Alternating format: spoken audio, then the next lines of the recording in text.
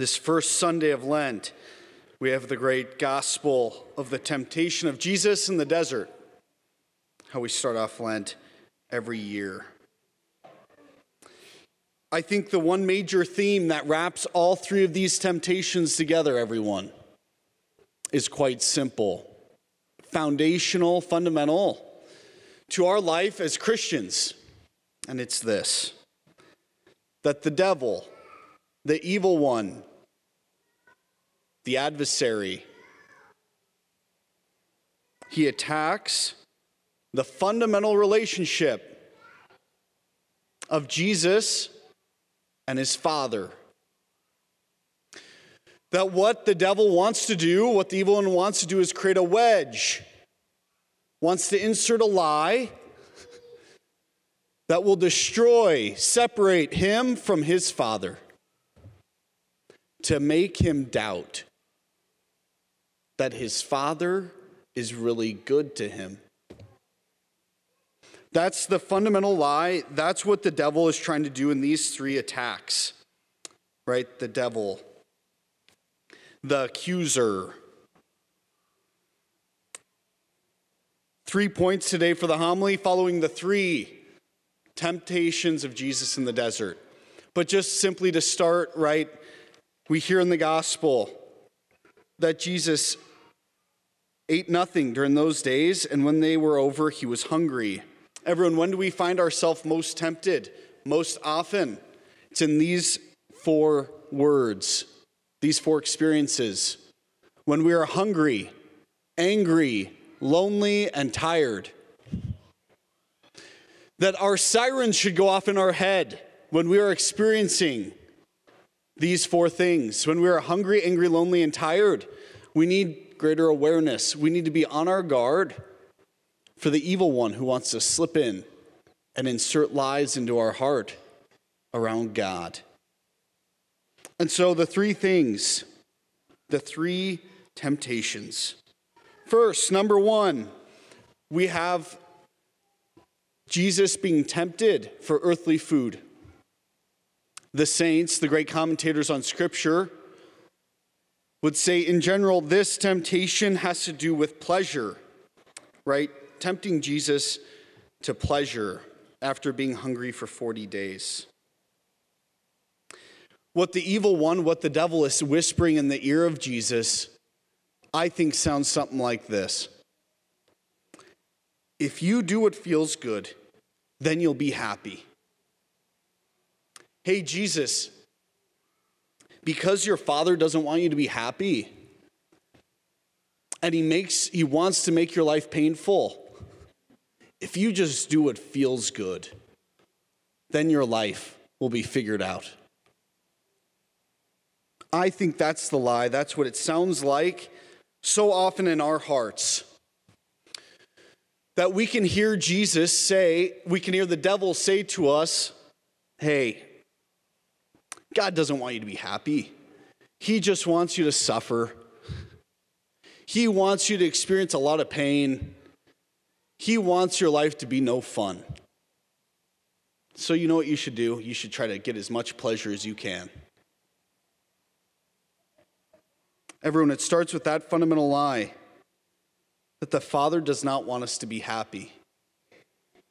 The Father wants us to be happy more than we can imagine, right? And pleasure, this seeming external reality, will never, ever, ever fill the internal emptiness of our heart. The infinite hole that we have due to original sin, called concupiscence, will never be filled by pleasure. And so, this first temptation, to be aware during Lent of where we hear in our heart that God doesn't want us to be happy. However we think about God, he doesn't want us to be happy, therefore, I should just do these things. To reject that lie, because we know he wants us to be happy. Number two, right? The devil offers Jesus all the kingdoms of the world if you but worship him. I shall give to you all this power and glory if you just worship me. So this second great temptation, everyone, to power. And I think what it sounds like in our heart is this. If you have power, then you can do or worship whatever you want. If you have power, if you just reject God and search out power, then you'll be free to do what you want. Everyone, this lie, what the evil one, what the devil is trying to whisper into our heart, I think sounds like this. The Father, God the Father isn't good. In fact, God the Father is an authoritarian dictator who wants to take away all your freedom, I think, and encapsulated in the idea that God is a mean God. That God the Father is trying to make your life horrible, miserable. That he doesn't want you to be free. It couldn't be farther from the truth. That God is the only one who can give us true freedom of heart. True freedom. That's what he gives us. That he's not a mean authoritarian dictator, but a good, loving father who wants to give all that is good to his children, waiting with open arms to receive us so that he may forgive, so that he may love us more. That he's not just some rule giver trying to make our life miserable. That's not what God is doing. That's not what Jesus came to do. Everyone, Lent is about finding true freedom in God. Not being attached to any of these three temptations, but able to receive from the loving heart of God the Father.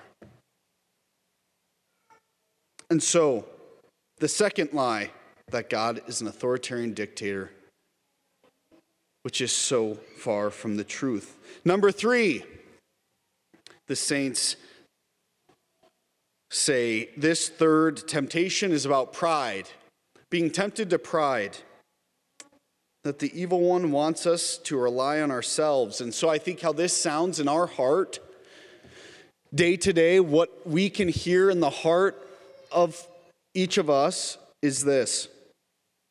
If you only trust your own gifts, your own talents, then you have ultimate control over your own life. If you just rely more on yourself, then you will have the ability to control that which you can't. Everyone, this couldn't be farther from the truth. That no matter how much we rely on ourselves, right, pride, our own ability, will not give us the control over life that we want. Right, the lie is, don't trust God the Father, Jesus, because he just wants to control you. That God the Father is just some big controlling, mean guy. It couldn't be farther from the truth. That everyone, we have to ask Jesus. We ask God during this season of Lent for greater trust in him, for greater trust in his goodness to us. That he's not just some controlling guy up in the clouds, but he deeply loves us. And so how do we gain control in life? It's by giving ourselves over to God, by letting go of control, by trusting in our good, loving Father. Those are our three temptations as we start Lent: to pleasure, power, and pride. Everyone, in the three great lies, I think, that God doesn't want us to be happy, that God just wants all the power for himself, that he's a mean God. And number three, that God just wants to control us. Lent, that we ask God this Lent to learn how to reject those lies and to believe, to experience, for him to reveal to us his loving heart, so that we may have a deeper, truer, more pure image and relationship with God.